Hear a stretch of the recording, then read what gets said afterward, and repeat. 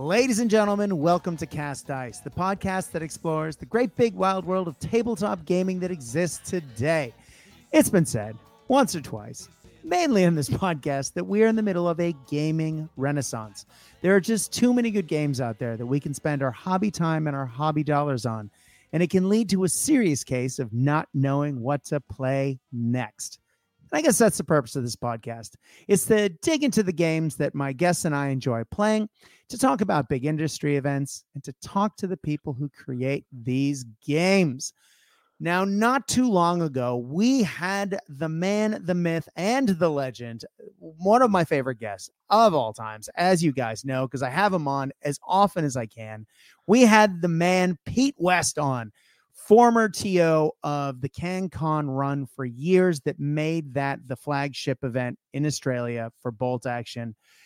And Pete came on to tell us about WinterCon. Now, WinterCon, he came to tell us about it a couple months ago, and now it's run. So joining me today is Pete to talk about how his event went. Pete, welcome back to the show, brother. It's always good to have you. It's always good to be here, Brad, if only for those introductions. Thank you very much. Let's be honest, Pete. I've run a lot of events over the years, and I would like to think that I'm a competent TO.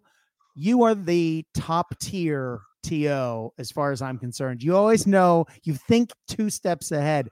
You're like the grandmaster chess superstar who thinks 2 to 3 steps ahead of players breaking things or things not working at your event.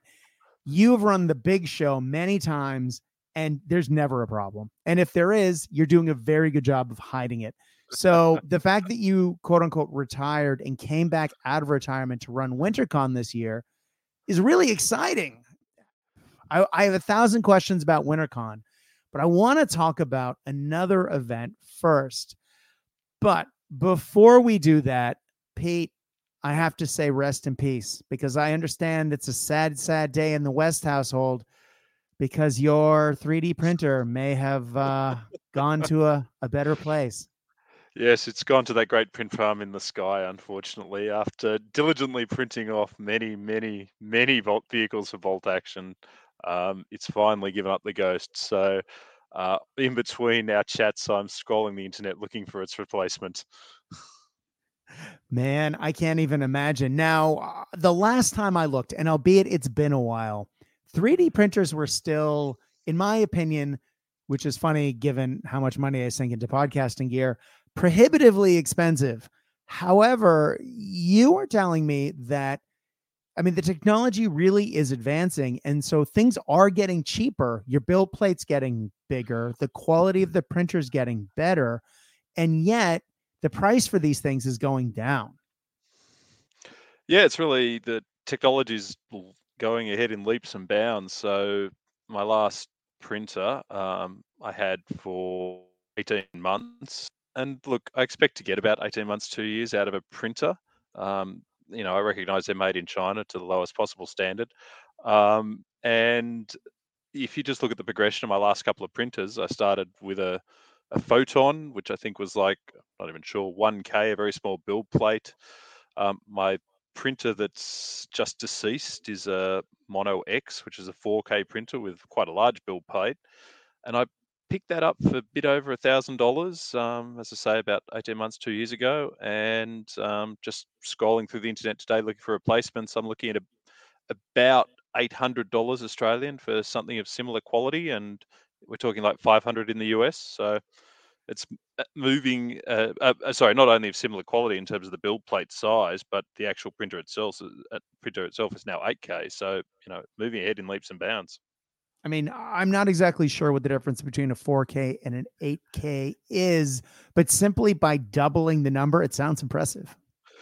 I'm not entirely sure either. I must be honest. I don't know that I need an 8K printer, and I could probably get away with another 4K printer. But I'm one of those people who like to uh, upgrade on a regular basis for no good reason. I'm having a look at the printers, the prints and the videos and stuff. I mean, I think 8K you're getting up pretty much to even better quality than a, a standard mini. The Yeah. detail is just so high. Now, I do want to talk to you about that, but I know that that is in our notes for later in this episode. So we'll talk a little bit about what this means for games and possibly Bolt Action in particular soon. But while you're talking about advancing things technologically, I kind of want to talk about something that is kind of big for this show. And I kind of just mentioned it a minute ago. I've recently been on vacation. Again, I apologize for my audio quality in the last episode where our good buddy Al was over from Scotland and we were talking about the armies of the Soviet Union. I was playing with new technology. I thought my quality would have been better. I was wrong. So again, I apologize. It sounded like Al was the host and I was the guest with a dodgy microphone. That won't happen again. However, using that technology, and now that I'm back in Melbourne with the new rig, I'm really happy with how things are looking and sounding. And if you're thinking, why did he just say looking for an audio podcast? For those who have been paying attention to my Facebook feed for a while, you'll know that I tried to take Cast Dice to a YouTube format of 2 talking heads, 3 talking heads with pictures and videos, et cetera, a couple of years ago. And I just couldn't get the technology to work in a way that wouldn't sacrifice the audio show, because I always wanted to keep the podcast going as it has always been. But I wanted to have a video component as well. And as of today, that dream is realized. This is the very first ever episode of Cast Dice that is being recorded as both a video and an audio. Now, I'm not going to put out the video for this particular episode only because we're still figuring out the lighting and the settings on the cameras. And Pete is very generously being, as always, the wonderful guinea pig when I'm trying out new technology. But hopefully starting next week, Cast Dice will fully jump to both audio and video, which means that you can find this show coming soon on YouTube. Just Cast Dice. If you go there, CASTDICE, the channel already exists. There are a bunch of videos of me talking about 3D printed G.I. Joe vehicles on there at the moment.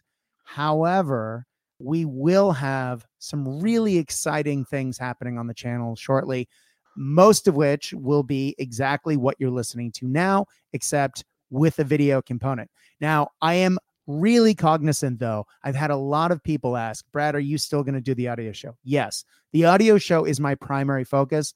I just want to try and reach a new audience by putting it on video. So that will be what's happening. However, the audio quality, I'm a sound guy. I've been a sound guy for almost over 30 years. I want the audio to be what is important.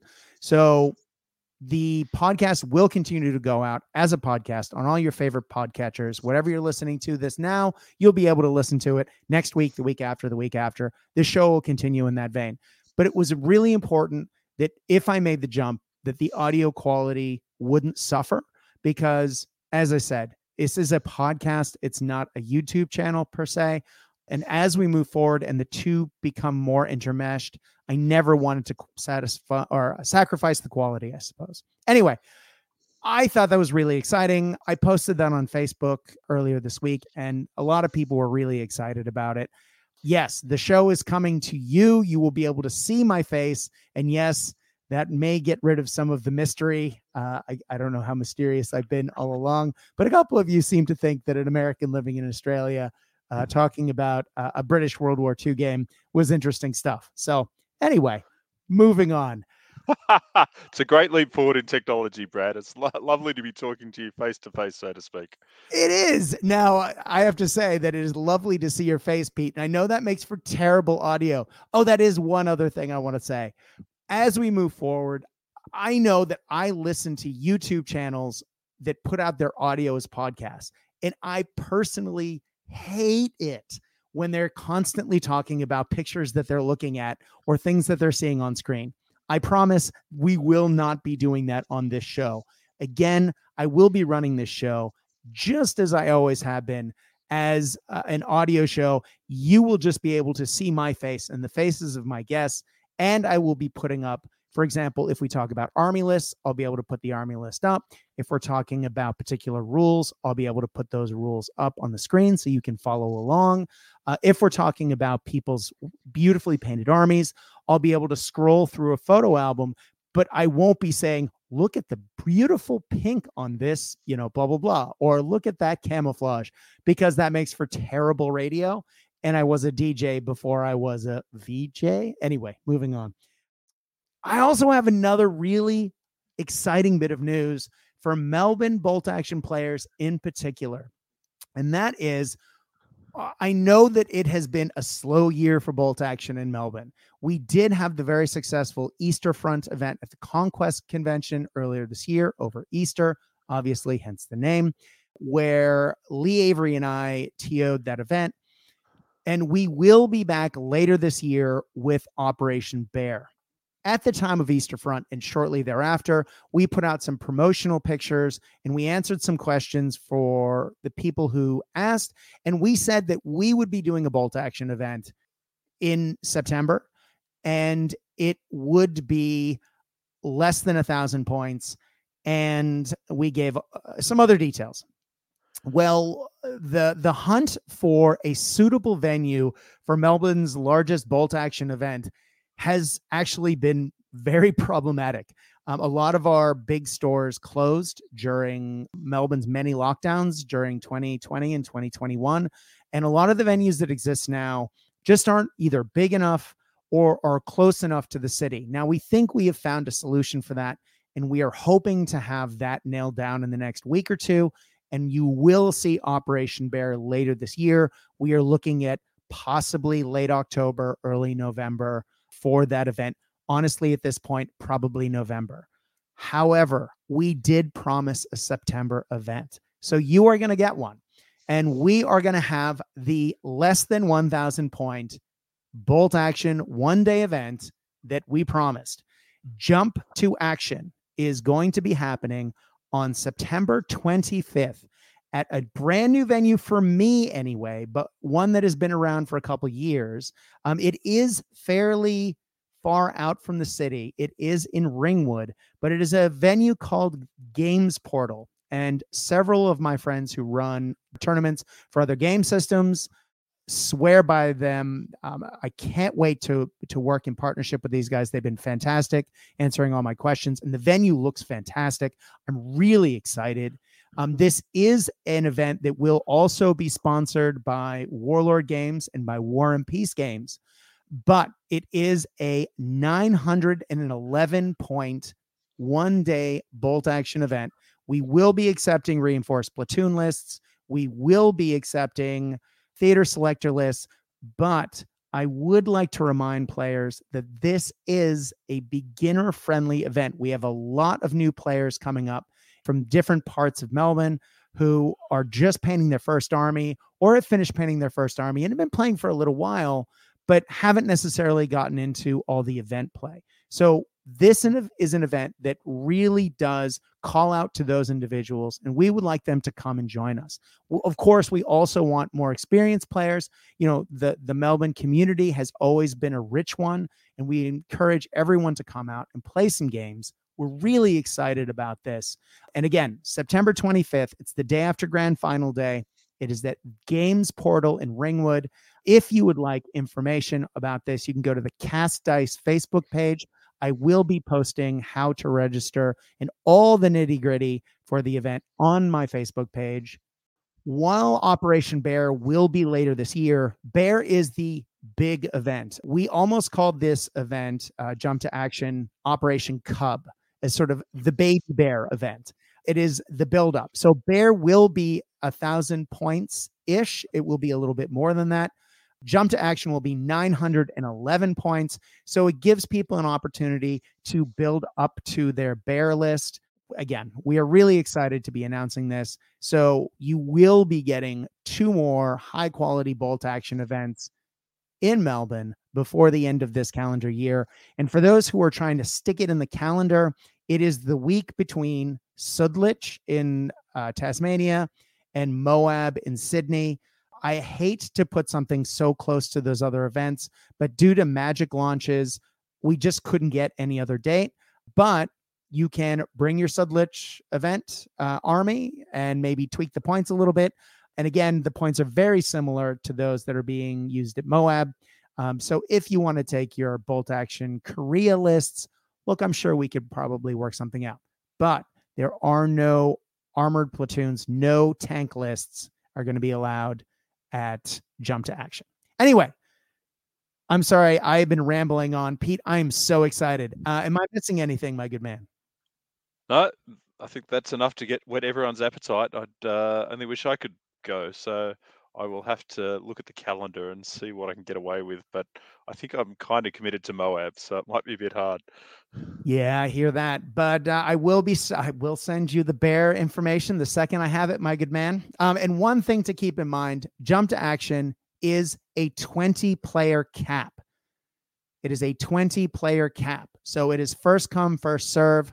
Please buy your tickets early so you're guaranteed a spot. I know a lot of people are saying, well, you didn't have, tons of players at Easter Front. Yes, it was Easter. It was also a 2-day event.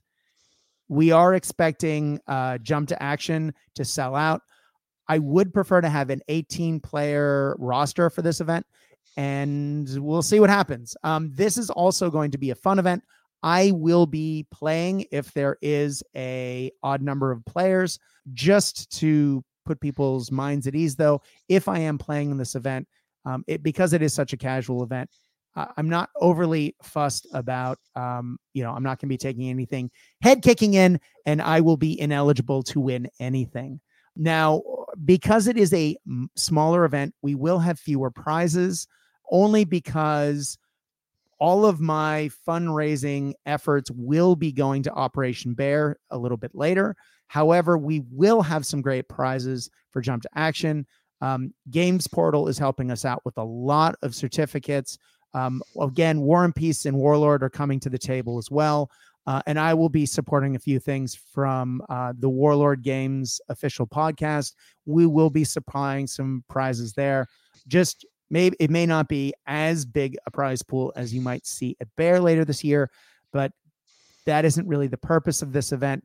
This event is sort of cheap and cheerful. Come show up and play some games. It's $20. It's going to be a good time. You get 3 guaranteed games. It's going to be, a lot of fun. Anyway, Pete, I've been waffling about my show and my event long enough. Let's turn around and talk about a much bigger deal, WinterCon. Now, WinterCon happened just last weekend.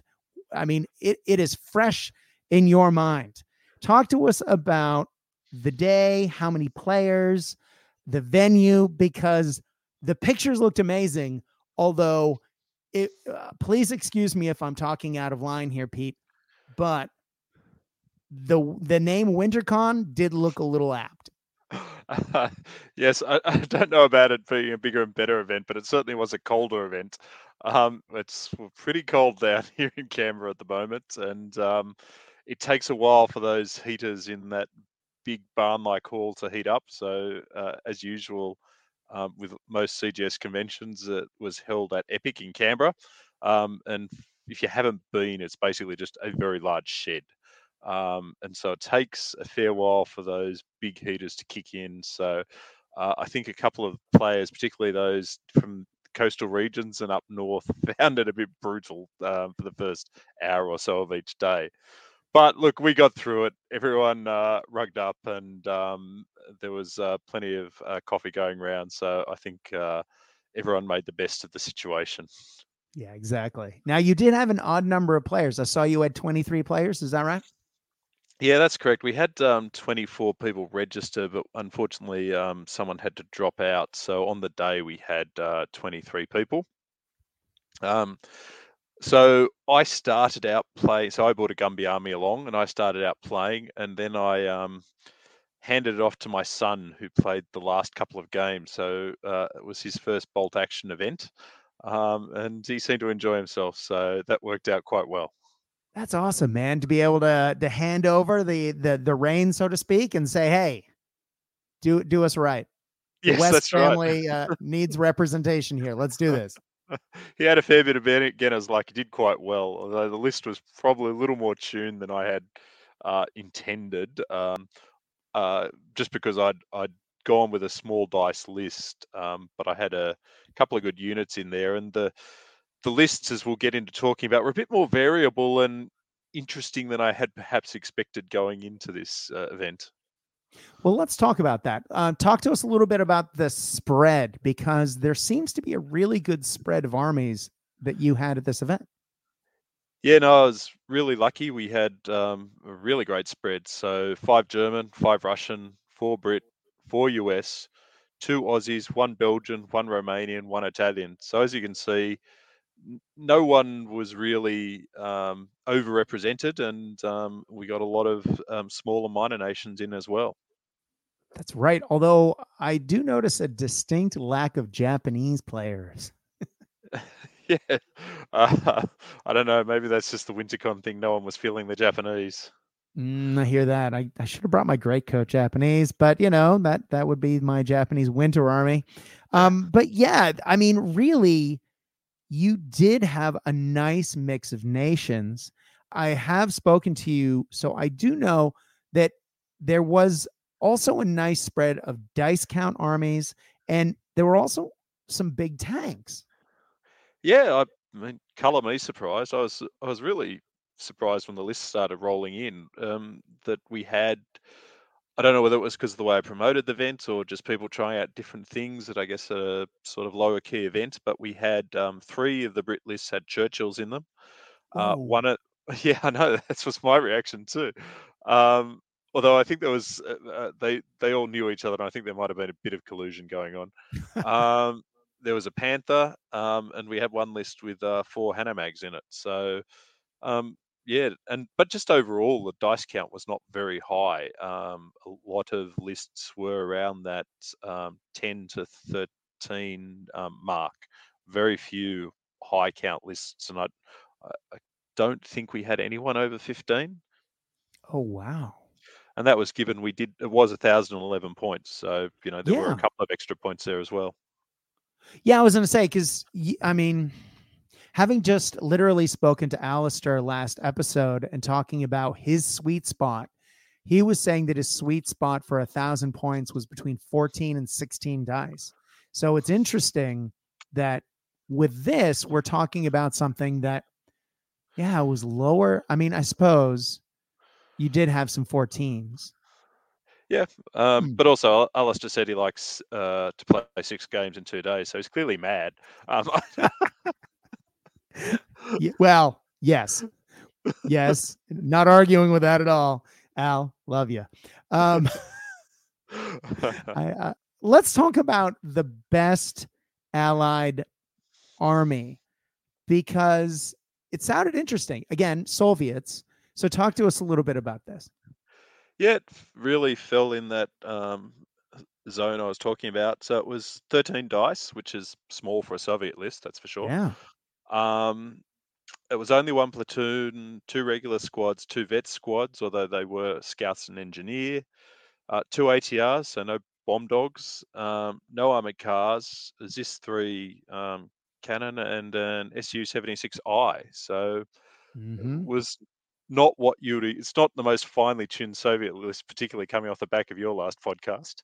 Yeah, exactly. Right. We may have gone a little meta on that one, but the Su-76I is a solid tank. I love it. It's basically the armored version of a ZIS-3, and it's enclosed, so you're able to have that variability with the defense. So this list had basically 2 ZIS-3s in it with some scouts and engineers. So you definitely some cool tools in there. But as you say, it definitely doesn't sound over the top either. No, I mean, I like the Su-76I, but it suffers from the fact that it only throws 1 dice, essentially. Like, it's got 1 gun, no coax, no nothing else, no pintle. So you're relying on that 1 gun to hit. And, we all know how bolt action works. Bolt action certainly happens. And when you're rolling 1 dice, it seems to happen more often. Speaking of vehicles that have 1 big dice, let's talk about the German player, because God, I love an open top German vehicle with a heavy howitzer.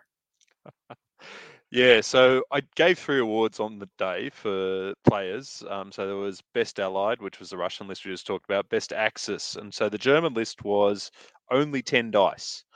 But within that 10 dice, he had a grill and a Puma. So you've got your AT covered, you got your medium AT on the Puma, and you've got a really heavy anti-infantry punch with the grill. So for those of you who don't spend all nights reading bolt action books, that's a open-top German self-propelled howitzer, heavy howitzer. So 7+ armor, but you're throwing a heavy howitzer. So when it connects, it really connects. I had the DAC Bison, which is essentially rules-wise the grill. And I used it as a grill in my DAC army for years. And yeah, people like, it's open top. It's not a big deal. And then you hit them with that heavy howitzer once. And then all of a sudden, every gun in the army points at it. You're like, well, I guess this is the time that all my horches are running at you. But yeah, so much fun. I do very much miss having, a lightly armored, open topped, heavy howitzer tank in any of my armies. I'm gonna have to do something about that. I think what people underestimate about that particular vehicle is the fact that the heavy howitzer gives it such a reach. It doesn't have to get up close, so you have less opportunity to put those pins on it.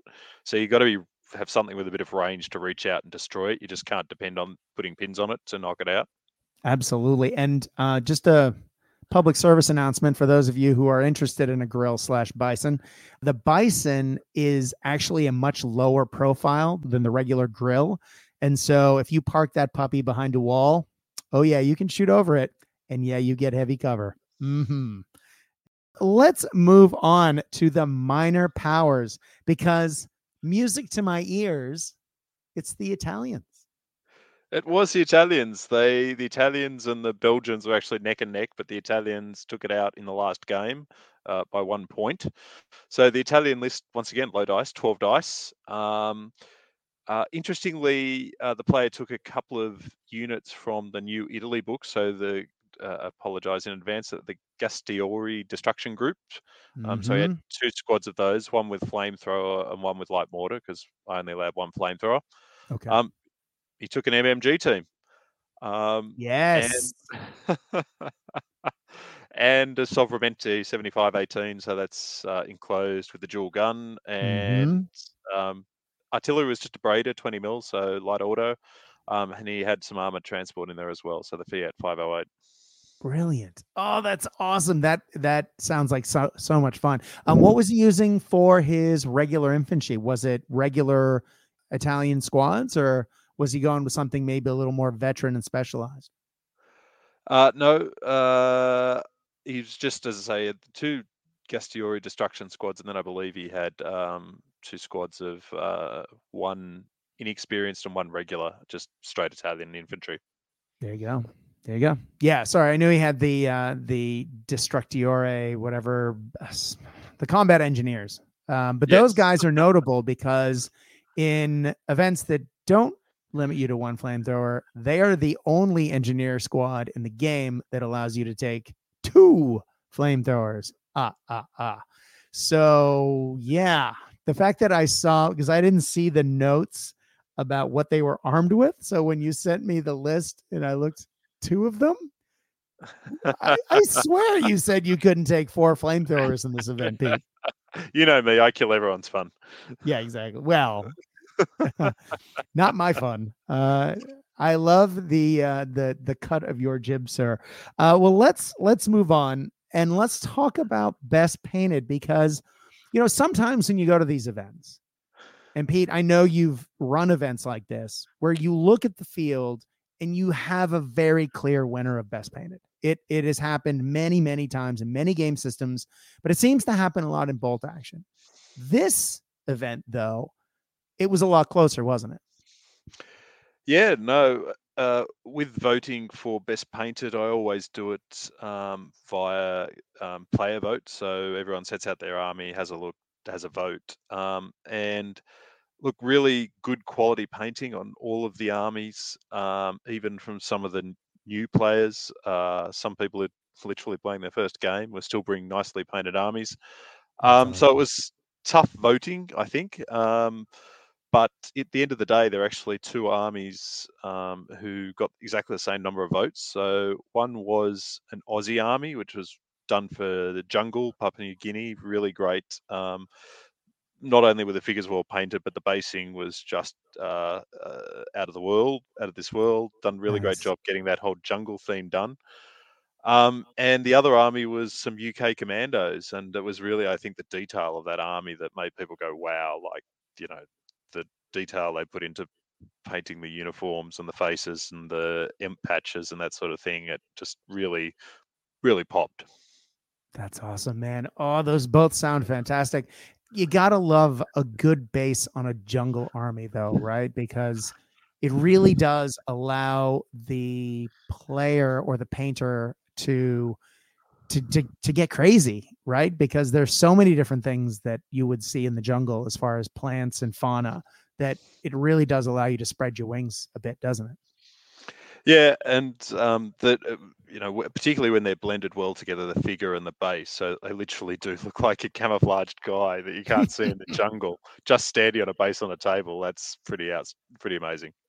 That's awesome. That's awesome. Well, Swag is, of course, the other big award at these things that we always use. I understand that someone took a list that was a little on the fun and fluffy side. Yeah, 4 Hanno bags could have knocked me over with a feather. Right? But look, it was really great. I don't know how many listeners have been around long enough to know the origins of the Hanno Swag Award, but comes to us via the US and the old Bolt Action version 1 crew. And it was really, really initially based on the fact, the name comes from the fact that no one ever bought Hanamags to an event. It was so rare that it deserved an award because they were considered so bad. I don't think a lot has actually changed since then, to be brutally honest. Although, No. Brian, yeah, Brian showed us at CanCon one year how it could be done by bringing a list of transports, armored transports. But look, it was really great to see 4 Hanamags in an army. As you guessed, they did not win. They did not come close to winning, but it was great to see 4 Hanno Swags, and it was great 4 Hanamags, and it was great to bring the Hanno Swag award back to its origin and give that award to a list with Hanamags in it.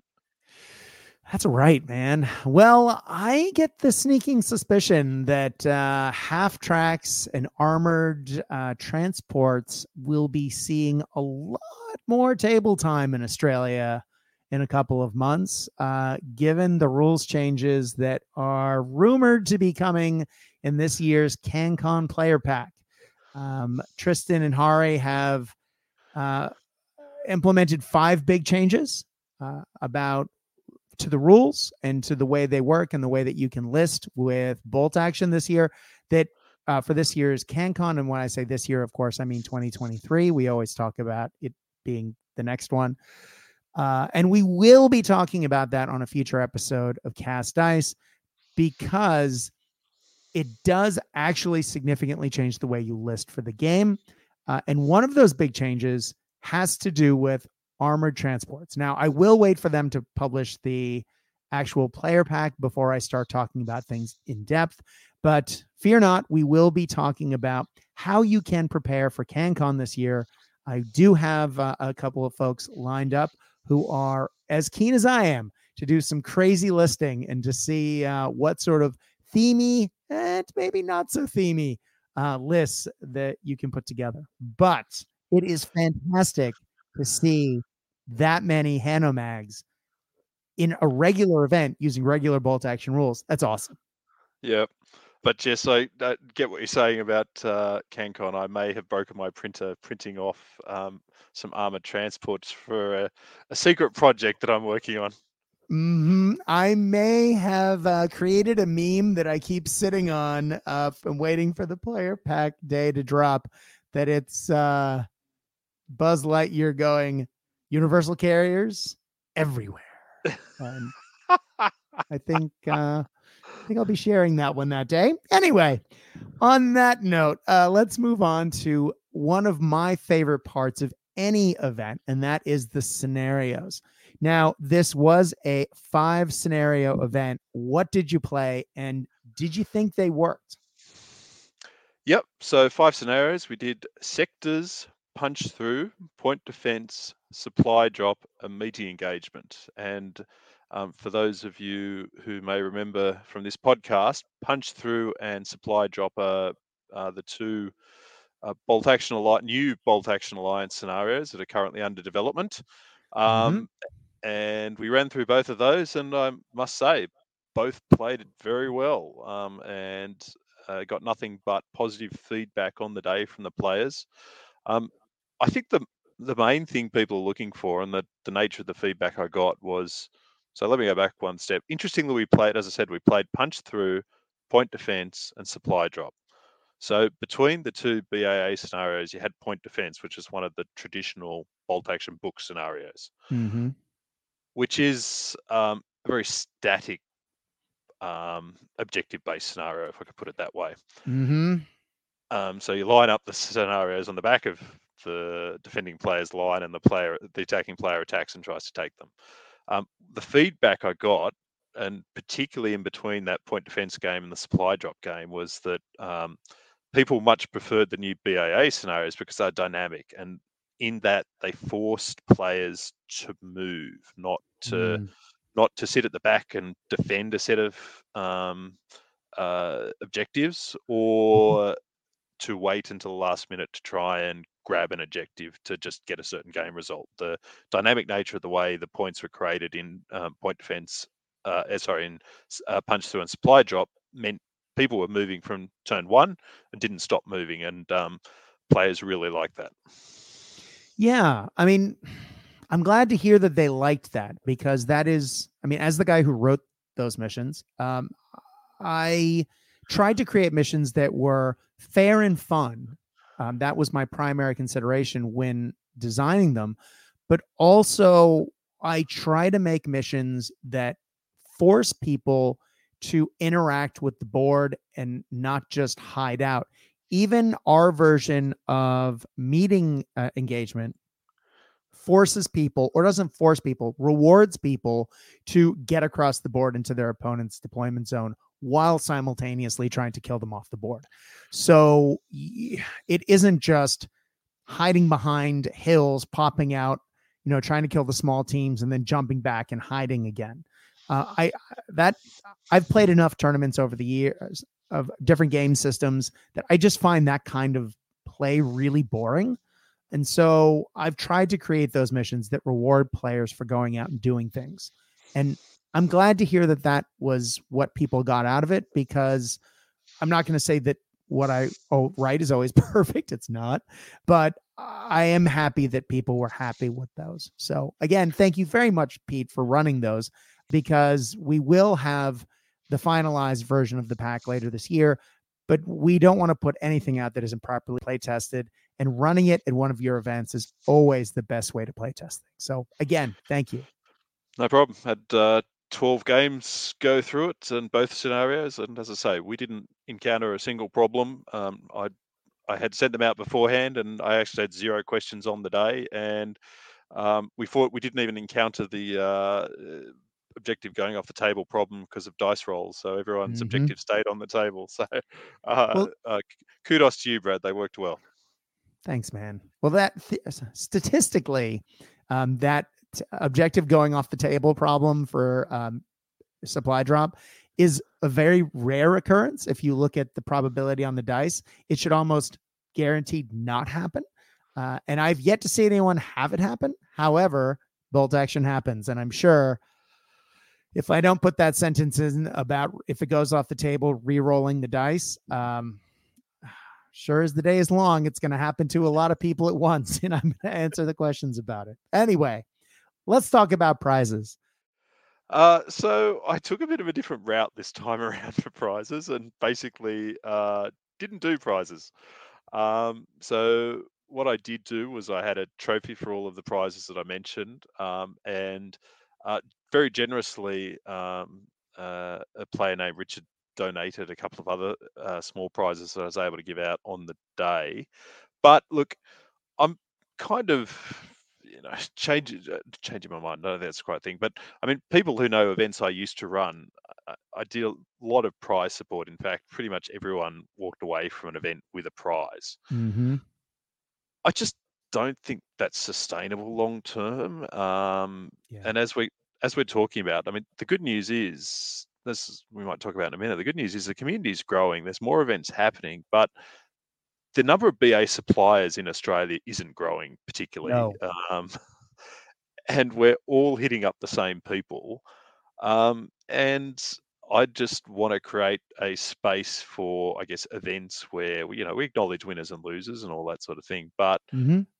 where we don't always expect there to be prizes given out at the end of the day. That people are just happy to show up, play a couple of games, get winners acknowledged and that sort of thing, but not expect to walk away with prizes. And that's not every event. I don't, definitely, it's great to have events with prize support, but I think we just need to have space for that sort of thing. As one long-time player, but I know Brian said to me he was a bit concerned that sort of emphasis on prizes was discouraging some people from holding events, and Mm-hmm. I just think there needs to be a bit of space for events where that isn't the focus.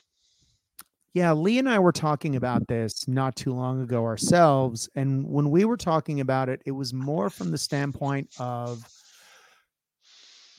the problem is with a lot of the stores and event spaces that we had traditionally used for bolt action events disappearing.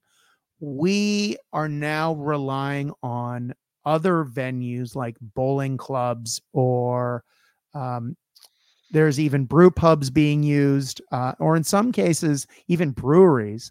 For some reason, I guess beer and wargaming go together. But those venues are a lot more expensive than ones that we've used traditionally in the past. And what that means for prize support is there's a lot less money going into the pool to buy these things that we can hand out at events.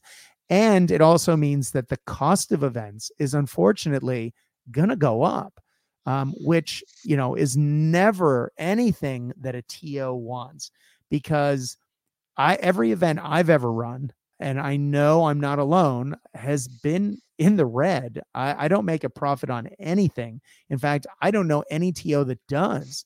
We don't do it to make money. We do it for, I guess, the love of the game and just wanting to give people an opportunity to play.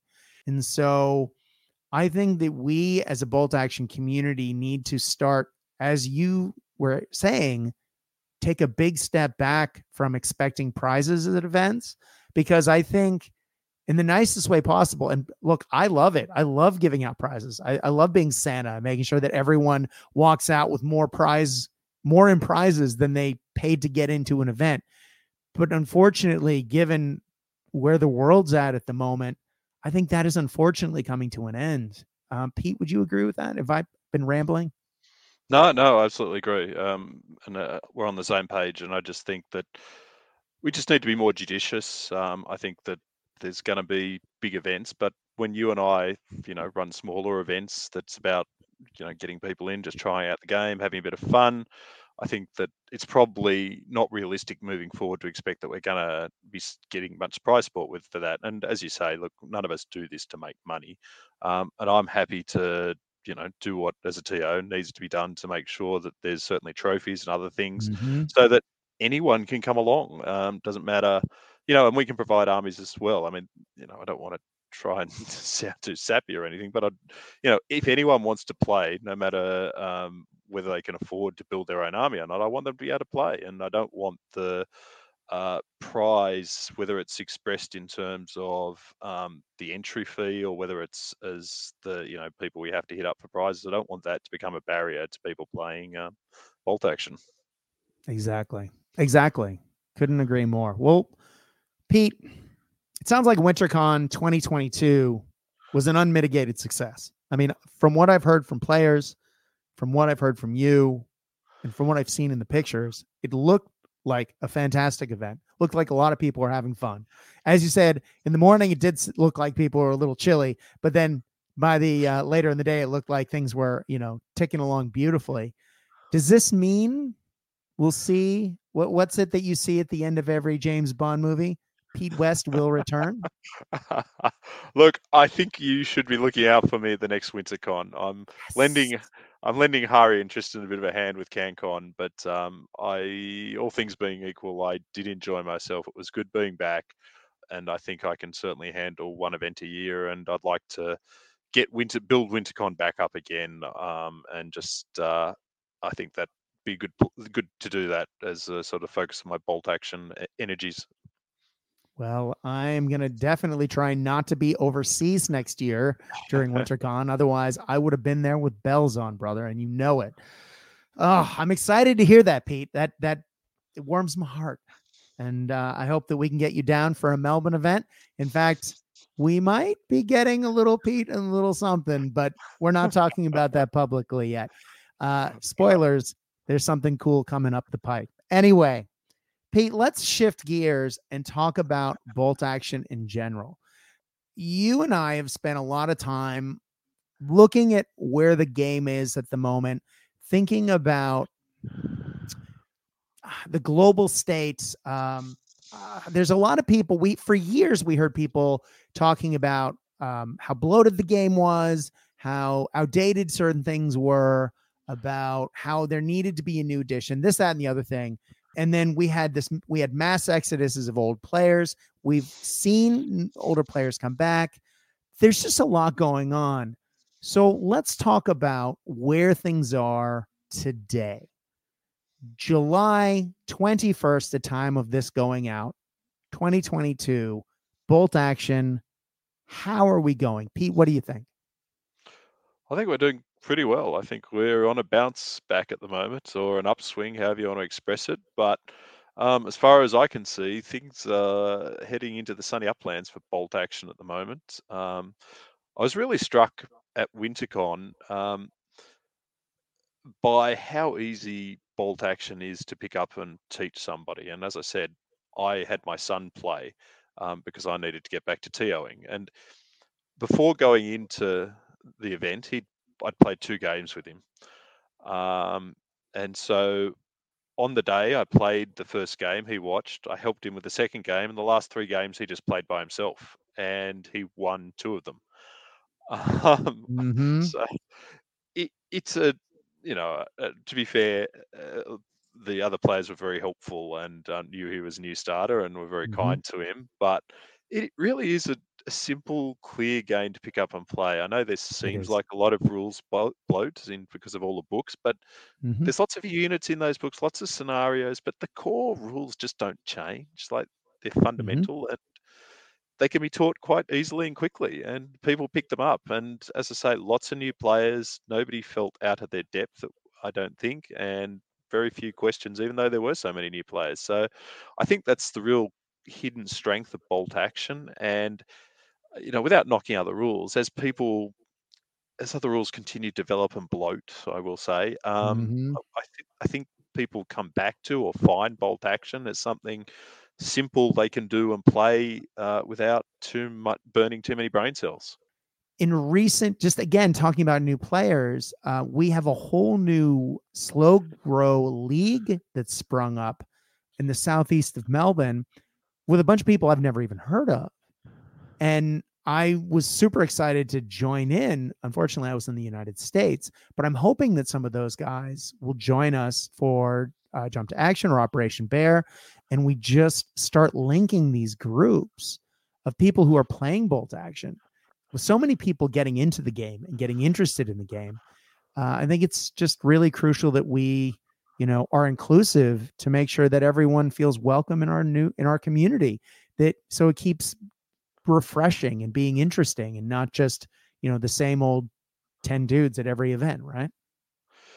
Yeah, and I mean, I don't have empirical evidence, but I mean, listening to podcasts, I just hear about new bolt action events and new bolt action players. So in Australia, we seem to be growing. Queensland, South Australia, Western Australia is now Mm-hmm. very strong.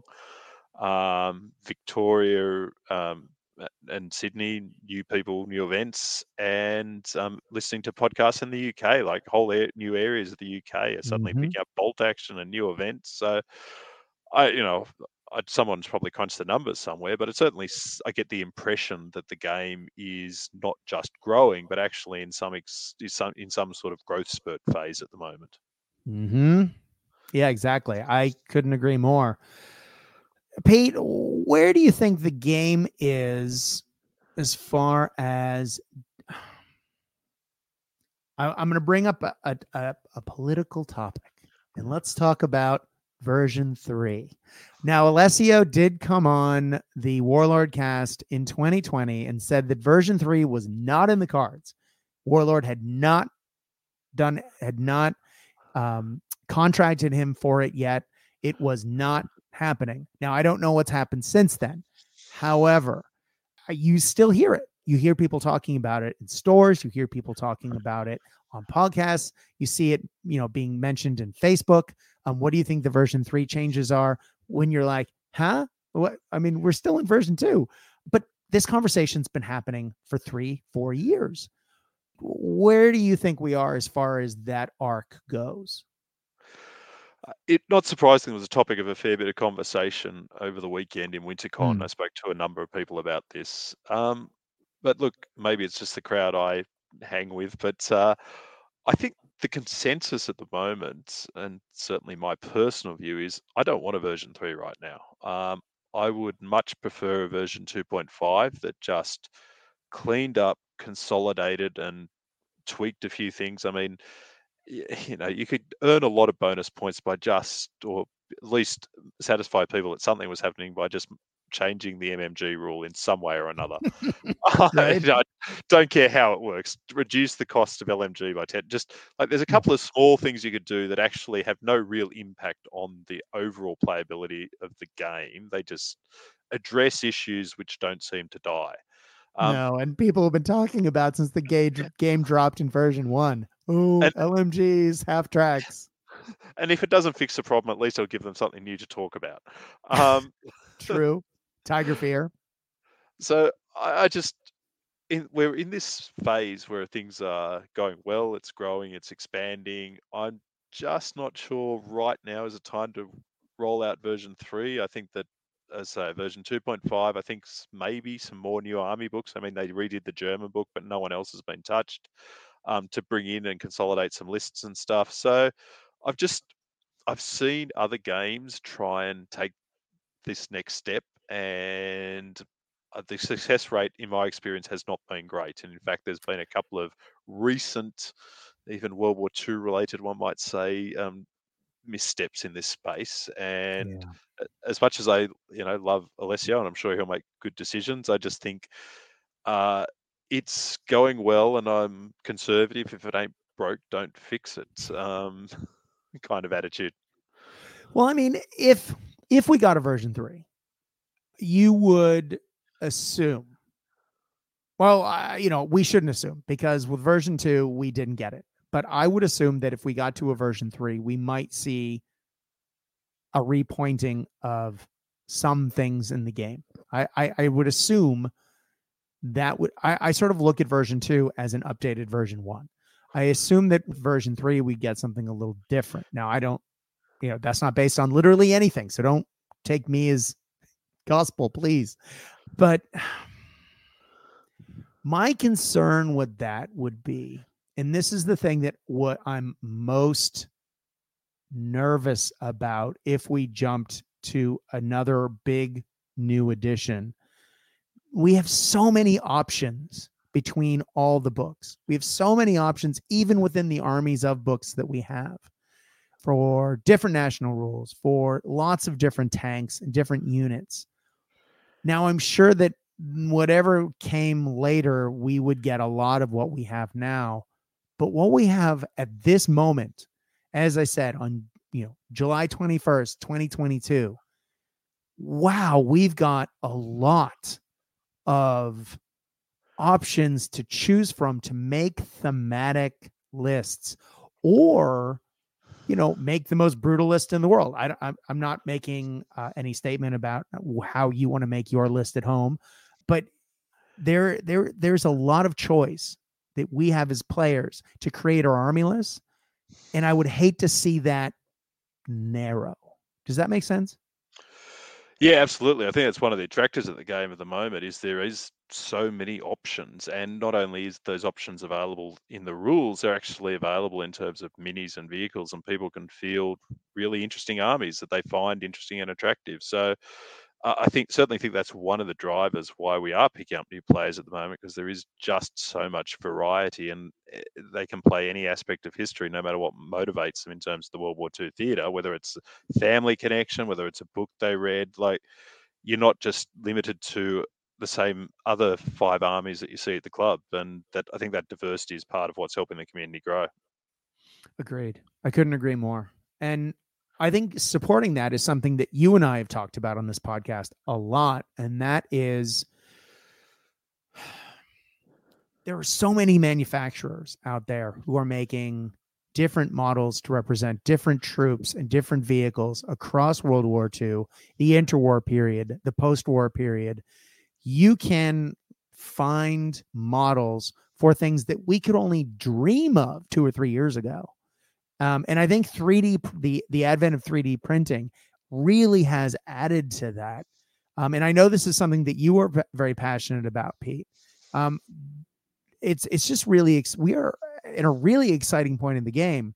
I have had a couple of people work on secret projects, and look, I get it. I have had secret projects in the past, but they've wanted to show me, like, not to be public and like, oh, look at what I'm doing, but I'm doing a little something. They wanted to show, like, cool, look at this thing that I've 3D printed that no one else has. And it is really kind of special that exists at the moment, that even for those little nooks and cranny vehicles that, we haven't seen, or weapons, certain AT guns in the German list or in the Soviet list, you can now get. So you can field almost anything. And looking at how many unit entries there are in bolt action, that's saying something, especially since, you can get a unit in early war, mid-war, late war, warm weather, cold weather, swimming costumes. You can get almost anything. And it's really exciting. And it really does help people theme their lists in a really exciting way, right? Yeah, and I think the other factor is linked to that is there's no gatekeeping of those forces. Like, Right.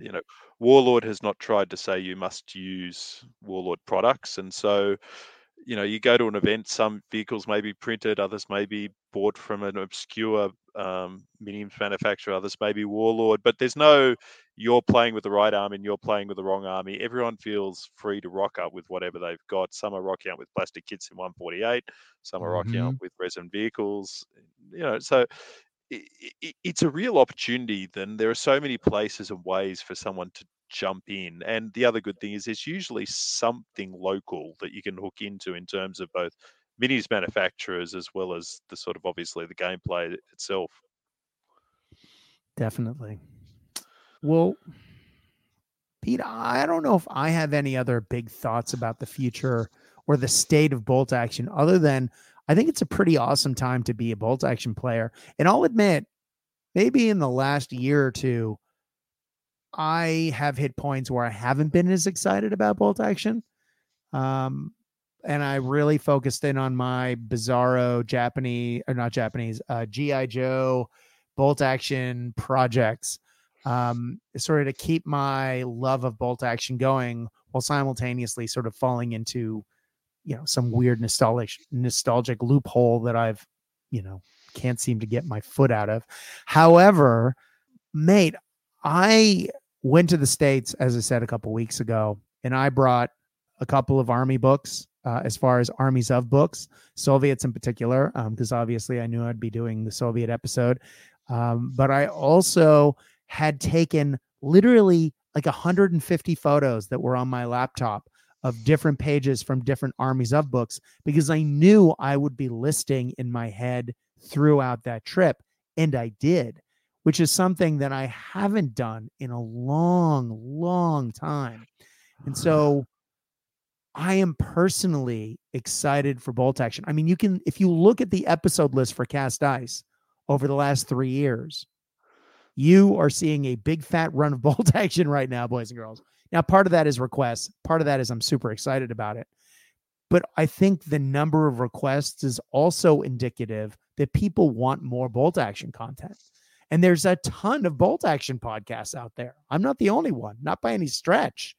And yes, there will be other games covered soon, boys and girls. Don't you worry. I got some good guests lined up. You'll see them soon. But I think it's a good time to be a bolt action player. In fact, I think it's a great time to be a bolt action player. And I know you agree, Pete. Yeah, feel exactly the same way. I mean, I'm back to the days of wandering around when my mind is not occupied by work. I'm listing. And I painted one army this year, my Winter Romanians. I'm painting 144 Japanese at the moment, and I may even get a third army painted this year. That's how excited I am because I want to have a different army for CanCon. So I haven't been this excited in a long time. I'm really loving bolt action at the moment, and my biggest problem is there's so many events on, I can't possibly fit them all in. Exactly. Well, I literally counted because I knew we'd be having this conversation. I painted 7 infantry models for bolt action in 2020 and 2021. I painted, not including my GI Joes, and I painted 2 vehicles in 2020 and 2021. This year already, I am 3/4 of the way through an entire Marine army, and I am about 2/3 of the way through a much more detailed, thorough painting of a new Soviet army. If I paint both of those, I will be well over my goal of painting 100 new models this year, and almost all of them are bolt action. So I'm really excited about bolt action as a game and getting some new armies on the tabletop. And yeah, I think that's it. But Pete, let's jump off. Why are you painting 10,000 Japanese soldiers other than the fact that Japanese are cool and you should definitely play them? Well, I do not have a Japanese army, but I think as last time I was on, we were talking about the fact that there was an event coming up called FourthCon here in Canberra. Very unfortunately, that event had to be cancelled, but I'm keeping the faith. I'm continuing the painting project, and you may see them at Moab now. So I'm just working out what I'll be taking to Moab. But look, I need an excuse to paint, and particularly 144 Japanese.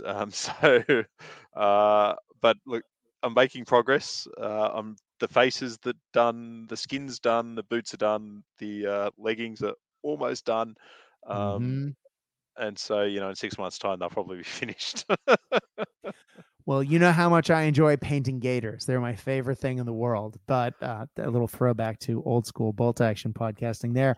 But let's talk about Moab, because you're talking about taking these. Now, clearly, you mentioned you were painting 144 SNLF. SNLF. Yeah. Special Naval Landing Force. Thank you. Troopers. But you're not going to, even at inexperienced, you're not going to cram 144 of those guys. And they don't come in inexperienced, I might add, in 900 points, which is what Moab is this year. So what are your thoughts about Moab? Do you have some sort of secret list that you're not sure about you're sharing? Or are you like me and are drowning in a giant ocean of indecision? Well, yeah, I'm drowning. The second of those options. No, the Japanese I started painting, so they're the obvious first choice. Although I do have a backup secret plan that's a sort of test for potentially CanCon if I can get the figures and painted in time. But look, 2 things. One, I had the Japanese, so I had to paint them. And when I start an army, there's nothing worse than I hate having unpainted figures left over. So I paint everything I have, regardless of whether I think I'm actually going to need them or not. And the second thing is, I think I've mentioned on the podcast before, I'm quite deep into Marines in general. So US Marines, Soviet naval infantry.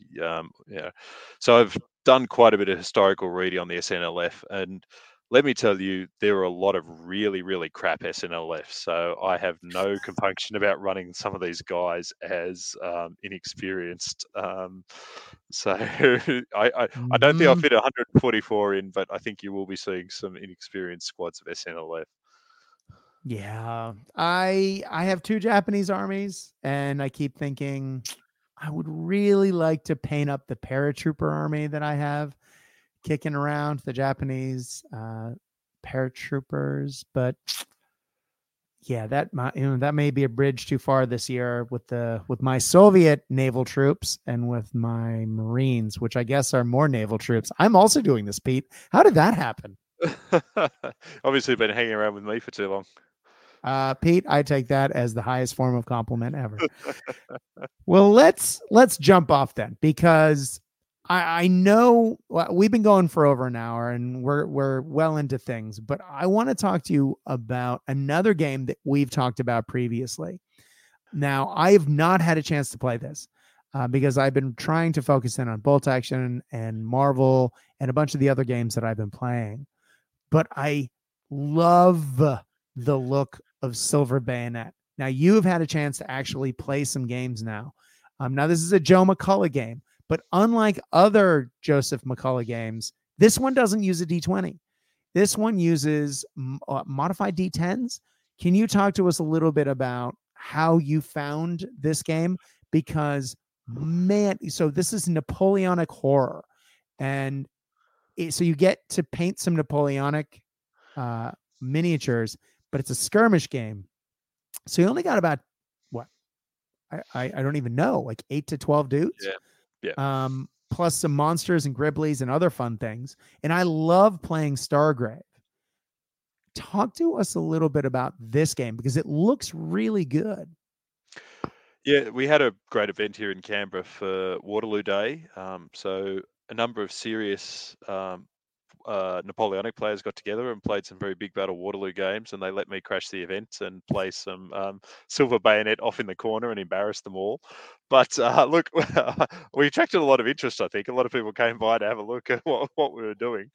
And look, it was really fun. I think I've now played 4 games in total, so not a huge amount. But as someone who's played a bit of Stargrave now, probably 24 games, I really enjoyed the way Silver Bayonet worked. So instead of, as you said, a D20, you have 2 D10s.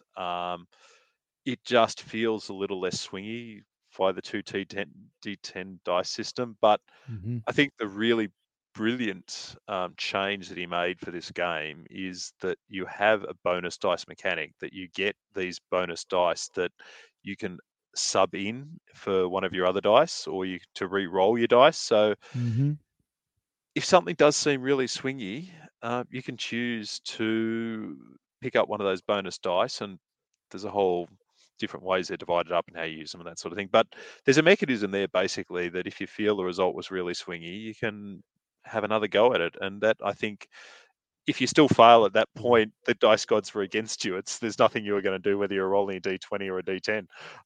So I found that Yeah. really great, and I found it to be a really fun system overall. And the games play quick. There was no major issues in terms of any complexity, and we had a lot of fun.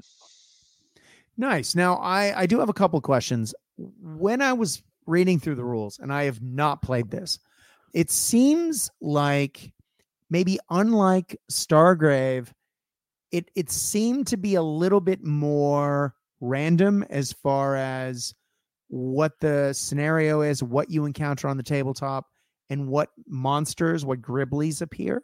Am I misreading this? Because one of the things I love about Stargrave is all the different scenarios, and you can set them in different places, but the way that you play those out is very role playing esque. It's a lot of fun, and I just got the newest Stargrave book, the Prospector campaign book, and it's got 9-10 scenarios in it. It's got new character classes, it's got new gear. It's great. But when I was reading through Silver Bayonet, it seemed less scenario driven and more card driven. Did I understand that right? Uh, Yes-ish is how I'd answer that, but not very helpful. Okay. The scenarios I found were more structured in the sense that he seemed to give more detail of how each scenario was going to be set up and how it would be run. Mm-hmm. Um, but in terms of the sort of randomness, the monster generation, I think it's sort of about the same as Stargrave Okay. ultimately. Um, but I would like to see a scenario book with maybe a couple of other nations come out, because I think the original 12 scenarios, while good, some of them are going to be a bit hard to set up because they're very specific, and they seem to play out because of that in a relatively specific kind of way. So, and look, don't get me wrong, there's a system for generating your own scenarios in there. So I'm not, you know, you can go out and build whatever you like, but if you're just picking up and playing, I found the scenarios to be quite specific in how he's drawn them, which still was a fun game, as I say, but I'm not sure how much long-term replayability those book scenarios have got. Yeah. Yeah, that makes sense. That makes a lot of sense. Now, did you find that unlike in Stargrave, where you have one captain and you have a first mate, and then you have some basically glorified lackeys running around with them, there is more character development in the lackeys in this game, whereas there are fewer models on the board, but they have more to them. I think that because of it's not, you can't shoot, which is in this game. You got to shoot, reload, which may sound like a small difference, but it does drive the way the game plays slightly differently. So your characters are not just moving around to shoot. And there's, you know, a magic system as well. So it's, I think the characters are, I guess, a bit more present in the game, if I can say. They feel a bit more present. They're not sort of generic, just a crewman who's going through the alley, through the corridors, gunning at things. They have different roles, and you need to use them in those roles, so they feel, I guess, a bit more fleshed out than perhaps some of the Stargrave crews sometimes do, would be my sense of it. Nice. Yeah, I saw that Stargrave is about to come out with, not about, it's months away, but there's going to be a set of mission cards where you flip it and it'll give you, you know, your board setup. You'll flip another card, it'll give you what you're trying to achieve. You'll flip another card, it might give you the villains that you're facing. Much like, I guess, some of the solo rules that were put out as far as the free bounty hunting expansion to Stargrave, which I think is really cool. And I hope they do something like that for Silver Bayonet. Now, there are solo rules built into Silver Bayonet, right? Silver Bayonet is the first Joseph McCullough game that was designed with solo play in mind. Do you think this is a good solo game? Oh yeah, absolutely. I mean, despite the changes we've talked about, I mean, the core game is still the same as his other Frostgrave, Stargrave creations, and in that sense, as the mechanisms work quite well for solo. And I think the scenarios also, perhaps, I don't know, maybe it's just my view, but the Napoleonic era, I think, lends itself maybe a little more to the solo, in the sense that the horror, the Napoleonic, you've got to set, there's sort of these stories that come with a horror game, I guess, that play out, and some quite traditional, like Dracula, Frankenstein, all that sort of stuff. So I find that lends itself to solo play, in the sense that you've got a very deep sense of the game that you're playing by yourself. You don't need another player to have to generate that story, and it's not a generic type story, because you have some idea of what a werewolf is, what a monster, as opposed to maybe what some of these space scenarios are. But look, Joseph McCullough's system works really well as a solo game. I haven't actually run through the Silver Bayonet scenarios, so I think what we found with his solo Stargrave was the balance was a bit tricky in terms of the number of enemies that he threw at you, and how hard that was. And so I noticed I'm trying to remember, but there's quite a large number of wolves that come at you in one scenario. So given that you can't shoot, you have to reload. I'll be interested to see how that works. But look, just from a thematic point of view and from a mechanisms point of view, yeah, this game would work great for solo. Nice. Well, if I may jump ship slightly to another horror game that I'm super excited about, and it's not horror per se, but it is because the game itself is the ultimate sandbox game. Of course, I'm talking about 7TV. the game that allows you to turn literally any intellectual property into an episode of a television show or into the plot of a movie. Literally that. I love it. It's fantastic. I have not covered this on the show. I'm going to have Carl on from Crooked Dice to talk about these new expansions. He did the Sky Pirates expansion to 7TV, which is nod nod wink wink Flash Gordon. My Kickstarter is, I can't wait for it to show up. I never back a Kickstarter, but because it's Crooked Dice, because it's Flash Gordon, I got that one. So I'm hoping that one arrives soon. But they, outside of their Kickstarter activities, they've put out another whole scenario pack with a whole big batch of miniatures, which is the update of their old Vlad's Army, their Weird War expansion for 7TV, where you have Nazi vampires and zombie Germans shambling about, and on the other side you have them fighting the plucky British Home Guard. Man, I'm so keen for that. I haven't ordered it yet because I was traveling and I wasn't sure when it would arrive. I'm definitely picking that up in the next week or two. But what I'm most excited about is Halloween 2022, baby. We are getting 7TV Dracula, the Bram Stoker classic. We're going to get a whole expansion to 7TV for that game. Oh, hold my pearls. I'm excited. I'm feeling it in my waters. I'm so excited for this expansion. Reading Dracula was one of my favorite books as a teenager and as a kid. I read it again and again and again. My wife and I listened to the audiobook throughout 2020 during one of the lockdowns, and 7TV is just such a great game. To be able to have that in there, excited.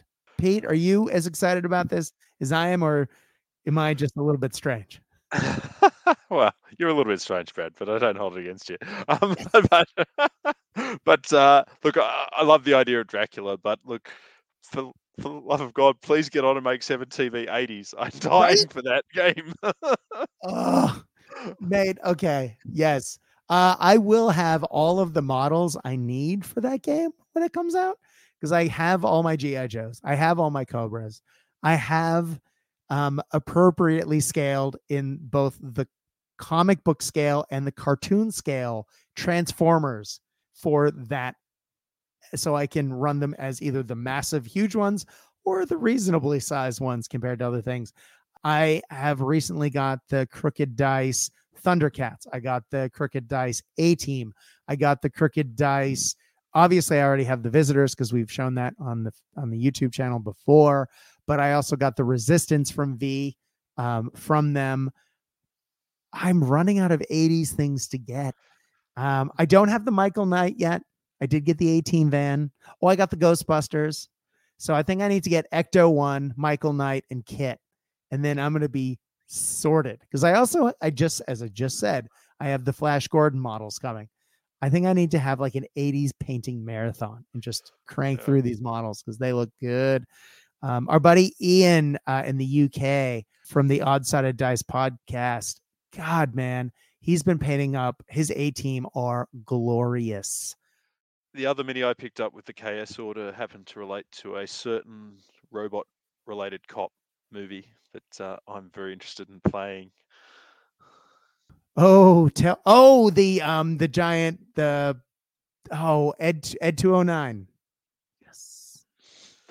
Oh, that's cool. Yes, that is very cool. Well, I know that I know 7TV 80s is coming, but I think in the interim, look, I'll let Carl talk about it. There may be a couple other fun things coming in the path before we get the box that you and I would kill for, but soon.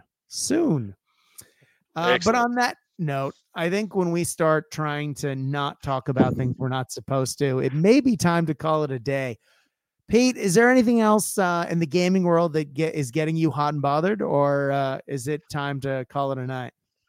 Look, it's time to call it a night before I start talking about my longing desire for 0 to 100 hours. Right? Oh. And they just came out with what was it? A list of a whole bunch of new Yeah. units in different nations. That is going to look so good. If you have not listened to the Cast Dice episode where I talked to Graham, the author of 0200 Hours, you owe yourself. You should go back and listen. He's a great guest. It was a great interview, and I cannot wait for that game as well. Oh, Pete, maybe I should mention something. So while I was traveling, I did pick up a couple of things. And one of the things I got was the Masters of the Universe miniature game. So the Masters of the Universe Battleground game. Cannot wait to play that. I think Albert and I will be playing that very shortly. But I also got, and Pete, this is directly at you, buddy. I got Car Wars.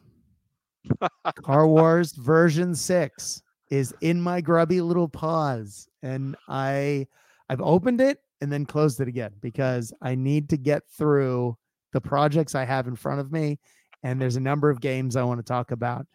But coming soon, I'm going to go back to my first true love, and we are going to talk Car Wars. Oh, because it looks good. I look forward to hearing about that, Brad. Do you think there's a danger we may be getting old? There's a reason they call me Old Man Morin. And now with this camera, you can see the gray in the beard. Anyway, because I don't have gray hair up top, kids. So I don't have any hair up top. But on that note, I think it's time. Pete, again, thank you for coming on, brother. It is always a pleasure to have you on. And thank you for helping me test the new system for today. It is awesome to have you on, man. Cheers. It was a lot of fun, as always. Thank you, Brad. Oh, thank you. And guys, thank you at home. Again, we really appreciate you taking the time to listen today. If you have enjoyed what you have heard, look, I don't ask often, but if you have the time and the inkling, if you wouldn't mind going on to the Apple app for podcasts and writing a review for this show, preferably one with 5 stars. I'm blown away with the feedback that people have put on for this show in the past, and I'm incredibly humbled by it.